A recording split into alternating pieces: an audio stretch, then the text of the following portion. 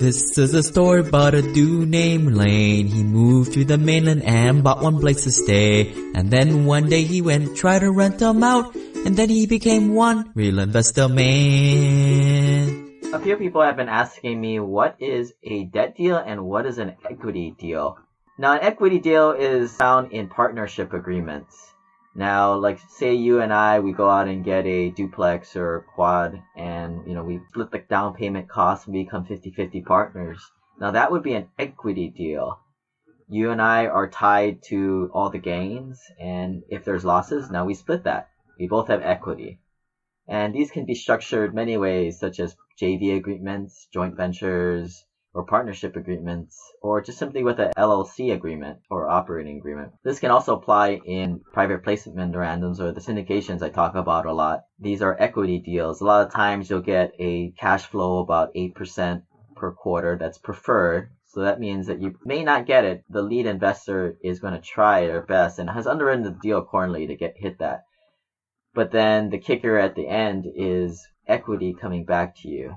But at the same time, if the investment does not go well, you may not get anything.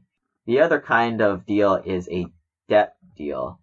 Now, this is you getting a guaranteed or perceived guarantee rate of return. So a lot of these are structured in such a way where the risk is put on the operator. So the very common occurrence of this is a fix and flipper. He'll need $500,000 to do this property, to rehab it, to buy all the materials and to buy the initial property to fix it up. Now, he may sell it for $1 million and make $500,000 of profit, but you, as the debt investor, has signed up for a rate of return per your agreement. And this is also called private money lending for the investor. So a lot of these, you'll get, say, like 10% back per the time that you have your money out there with the operator. So you'll get maybe about 1% a month in these type of deals.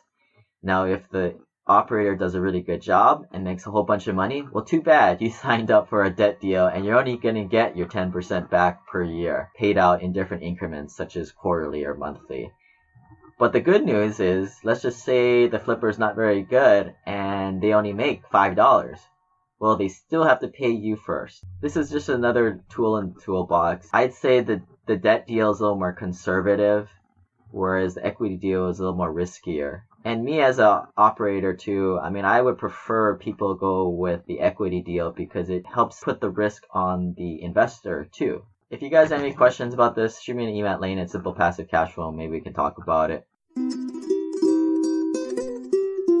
Not being one of the big boys in investing quite yet, aka the accredited investor in the eyes of the SEC, it's tough to find good options for investing. But then I started investing in the American Homeowner Preservation Fund, or AHP Fund, which is crowdfunding the mortgage crisis in America. The fund collaborates with existing homeowners to keep them in their homes. It's a way to make great returns while feeling good about making a social impact. After investing myself in the fund, it was awesome when they approached me to become an advertiser of the company. You can start investing with as little as $100, and if you want the free Burn Zone book, please send me an email to lane@simplepassivecashflow.com.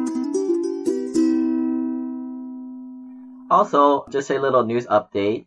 There was a recent turnkey provider that filed bankruptcy. When I was introduced to this company, I got a kind of a bad feeling about them, and I thought that their sales team was quite bloated. I prefer to work with some of the smaller providers. At the same time, bigger companies, you would think that would be more stable. But this one just seemed like a lot of bloat and sales teams to me. So if you're interested in knowing who that was, shoot me an email at lane@simplepassivecashflow.com. Again, I'm not surprised that this happened.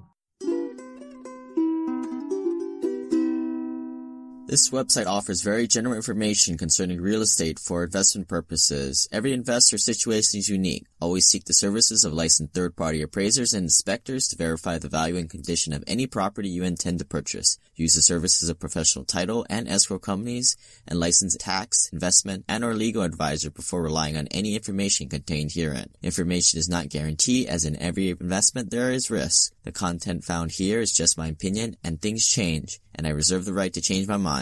Above all else, do your own analysis and think for yourself, because in the end, you are the only person who is going to look out for your best interests.